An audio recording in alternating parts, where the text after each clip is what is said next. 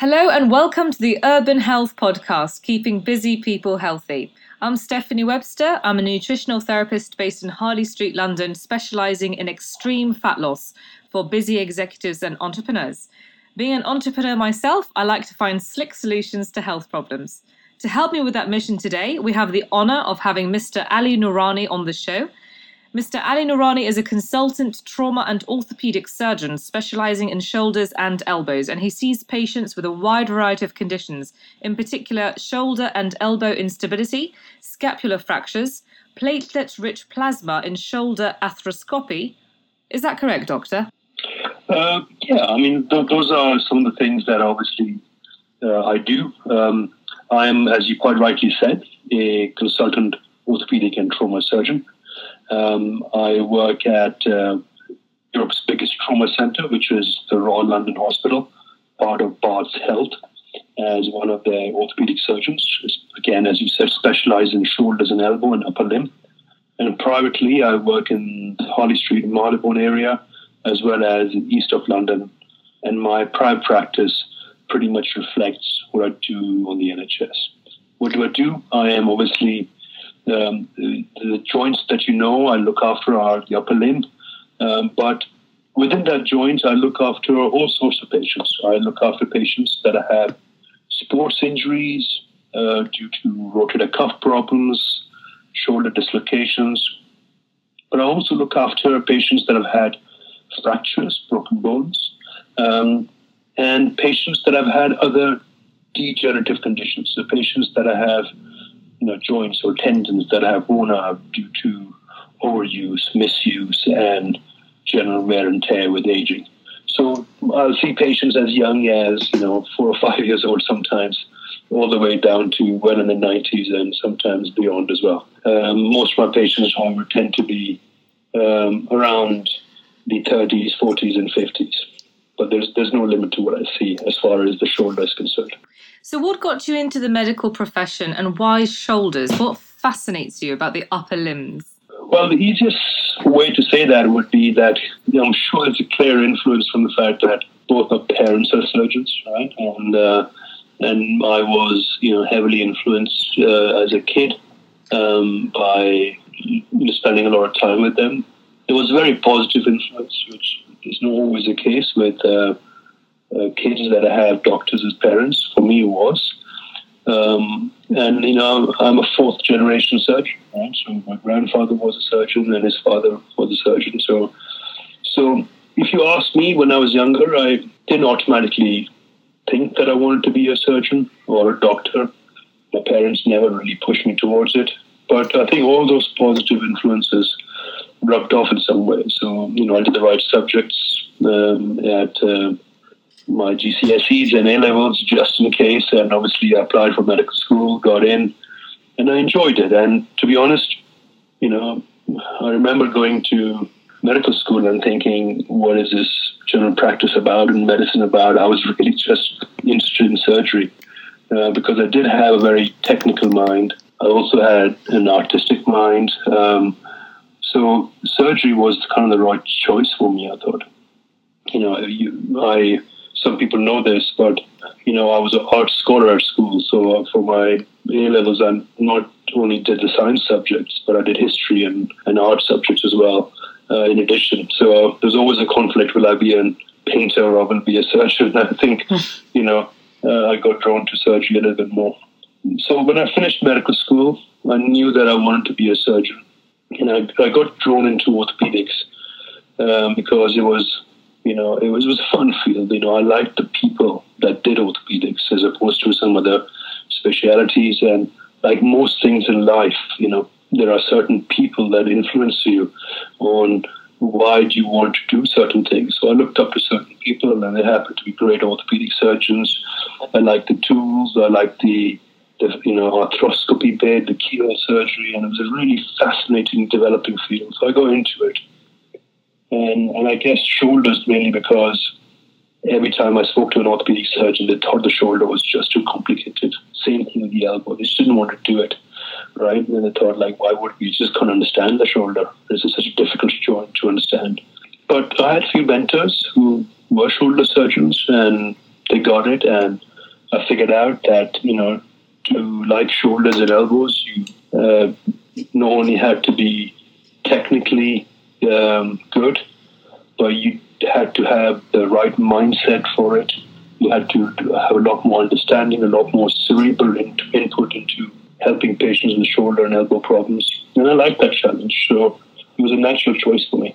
Amazing. And a lot of our clients do play sports, golf, tennis, rugby, polo, all involving shoulders and elbows. And sometimes they get injuries that prevent them from training and achieving their fat loss goals.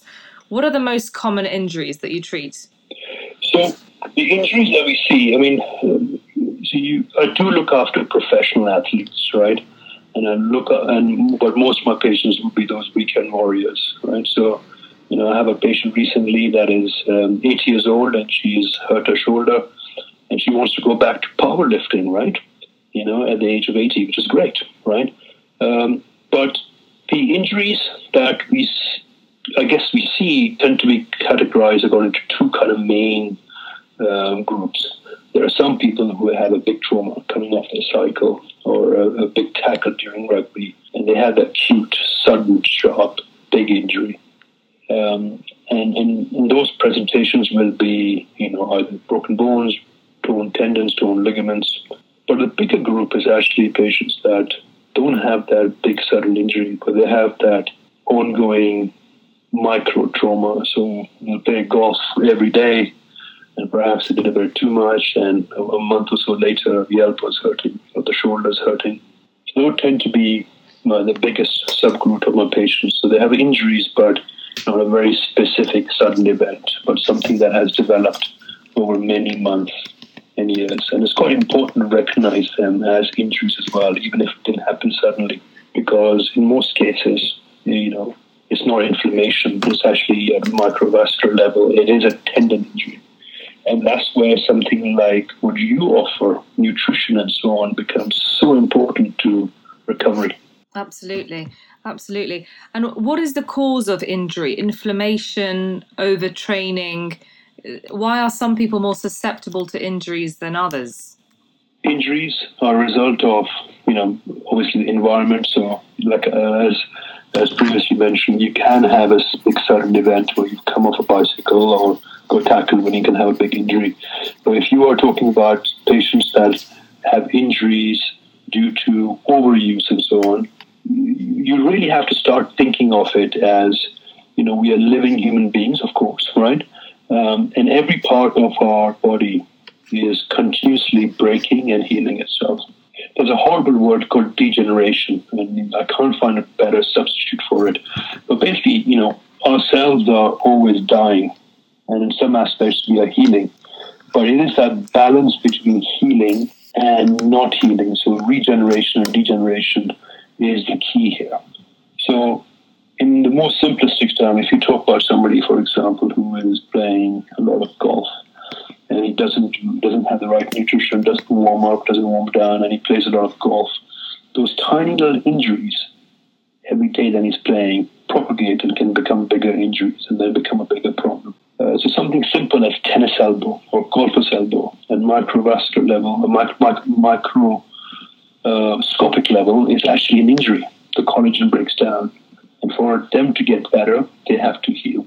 Yes, and how can we heal quickly? Because a lot of them are quite keen. A lot of our patients are quite keen to get back into training, get back into playing. How can we heal quickly?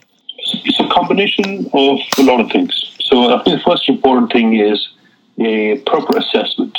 And the assessment is a multidisciplinary assessment, right? So it's important, of course, to get them assessed from the nutrition point of view, but it's also important to get them assessed from the rehabilitation point of view by a physiotherapist. And at the same time, it's important to get an assessment from an orthopedic point of view. So my job is to make sure, to diagnose the injury correctly.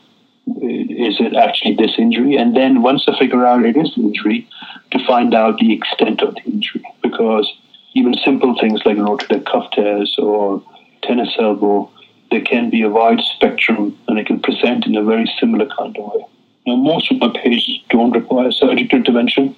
They require a proper diagnosis and then then help them achieve their aims with proper nutrition and proper rehabilitation. But my job is to figure out whether they do need surgery or not, and how I can help them. So the next step, once I diagnose them, is obviously to target their rehabilitation. Now, how we can help that? Then again, lots of different ways, but patients have to respect their bodies, and if there is a specific kind of event, a specific kind of sport that is aggravating their symptoms, we need to have a closer look to make sure that are they playing the sport correctly? Are they lifting the weights properly? Are they holding the club properly or the racket properly? So I tend to use several people that are specialists in sports to help my clients to see if they're training properly, right? Warming up, down, warming down, playing the sports properly. From my side of things, obviously, I need to make sure that biologically these patients are good as well, because healing doesn't happen, right, just by itself. The body has to heal itself. We can help it heal, and it's important to have proper nutrition and make sure there is no underlying immune deficiency. So, for example, I see a lot of patients who may be diabetic, right? If the diabetes is out of control, then that influences heavily on how quickly you heal. Those are the basics of how I think about it. And you've helped thousands of people across the years. There will be particular case studies or examples that you have particularly changed a person's life, which I'm sure you find very rewarding. Maybe we can talk through an example where you've really helped somebody, maybe with tennis elbow or with a shoulder injury. Yeah, of course we can. It's so difficult to pick a particular example because I'm in my field that I am very privileged to see patients on a weekly basis that are in a similar position, right? So it's very hard to pick one, but I see patients every week that come to me because they're in pain, because they're injured, and I see their lack of hope in their face, the frustration, and I pride myself in being able to figure out what the problem is and giving them a multidisciplinary approach on how to solve their problem. And patients appreciate that. They appreciate the fact that I'm not a trigger-happy surgeon. I will only offer surgery if it is necessary. Clearly, something is broken and out of place, or torn and out of place, that I will fix them for it. But they do appreciate what I tell them is that even if I do surgery, it is basically a small part of the overall problem fixing, right? So I describe to the patient that it is like a race, right? Whether you call it a marathon, but it's easy to understand a 100-meter race. And you have to imagine the patient is stuck at the blocks, and my job is, whatever I do, is get them off to a good start from the start line to the first 10 yards. And then it is nutrition, physiotherapy, patient's efforts, and time that actually gets them to the end of the race. Those are sort of patients I see, right? But specific examples, there are just too many to name. Just in the last couple of weeks, I've had, two professional athletes that are now coming to the end of their rehab. One of them had revision surgery done by me and has initial surgery elsewhere. And obviously, for these athletes, it's a high stakes, right? Because if they don't get back as quickly as possible, then they're in a situation where their livelihood is at stake. So the way I handle those is not unique, right? I do that for all my patients, and I tell them it's not just about the surgery; it's about me helping influence their whole circle on how to get fitter, right? So all my patients go through to make sure that nutrition is up to date. They have enough vitamin D on board. Are they seeing the right person for rehab? Are they doing the right exercises? Are they doing it often enough? Are they resting enough? So I tend to be fairly, obsessed about making sure my patients get a very holistic approach and a multidisciplinary approach to treating them. That's a good example for athletes, but how does obesity affect injuries? Are they more likely to get injured, and is it harder to heal when you're obese? Well, obesity can, as you know, affect your immune system, usually in a negative way. At the same time, having the extra weight and so on can predispose you to certain kind of injuries. I don't tend to see a lot of lower limb injuries, but certainly, injuries around the knee and so on are a lot more common if you're carrying a lot more weight. As far as healing is concerned, there is a difference, right, in the upper limb, but it is more specifically to do with the overall patient. For example, we can have some patients that are slightly overweight, but otherwise, nutritionally fit, physically, active, and they heal okay, right? But on the other hand, there are patients that are nutritionally imbalanced, physically unfit, immunocompromised, and that a lot of times goes hand in hand with being obese, as you know. And that does affect how fast they recover. So for a simple thing, like for example, if you take rotator cuff surgery, right? The average time for a large rotator cuff to fully rehab is about 9 months, right? Because the tendon has to heal naturally once you fixed it. But I know that in some of my patients that are super fit, have good muscle mass and are active, right, we can get it down to as low as 3 months, even faster, right, than that. But on the other hand, being obese, being immunocompromised, not having good nutrition can take it to a year, and sometimes cuffs don't even heal because they don't have the right biology to actually cause the tendon to heal. And how does an inflammatory diet full of processed food contribute to injury? That is a difficult one for me to answer, as you know, not really an expert in that. But that's something, of course, that is perhaps that you can shed some lights on. Yeah, sure. But, we just find that when you eat a lot of processed food and food that isn't designed to be in the body, we believe that you should give your body what it needs and nothing that it doesn't need. And all of the foods that are in a packet or have a barcode or have a label are processed food and were created for the design of to make you eat more and aren't necessarily in your best interest. It's quite interesting, in fact, that Mother Nature gives us all that we need and the vegetables, and you can't patent nature, so there's no money to be made. I mean, you do buy a tomato, of course, but it's not the same as processed food, packaged food, the marketing that goes in, and it causes inflammation in the body. If you're putting things into your body that isn't designed to be there, it begs the question, what implications is that having on your health? And health comes foremost. Of course, we get our gentlemen to get a six-pack and our ladies can fit into the dresses that they want, but aesthetics comes after health. We build people from the inside out on our 12-week or 1-year program, so never at the sacrifice of health. So that's our stance on it. But we've found that if they have an anti-inflammatory diet, it just makes the healing process a lot easier. And it means that the body can focus on healing rather than getting rid of all the junk that we consume. Absolutely. That makes absolutely good sense. So, Mr. Ali Noorani, you've been amazing. How do we get in touch for a consultation? Well, the easiest thing to get in touch with me is by email or by telephone. So the email is, probably the easiest thing. So it's an@os.clinic. The OS stands for orthopedic specialist. So an@os.clinic is my secretary's email, and I can be contacted there.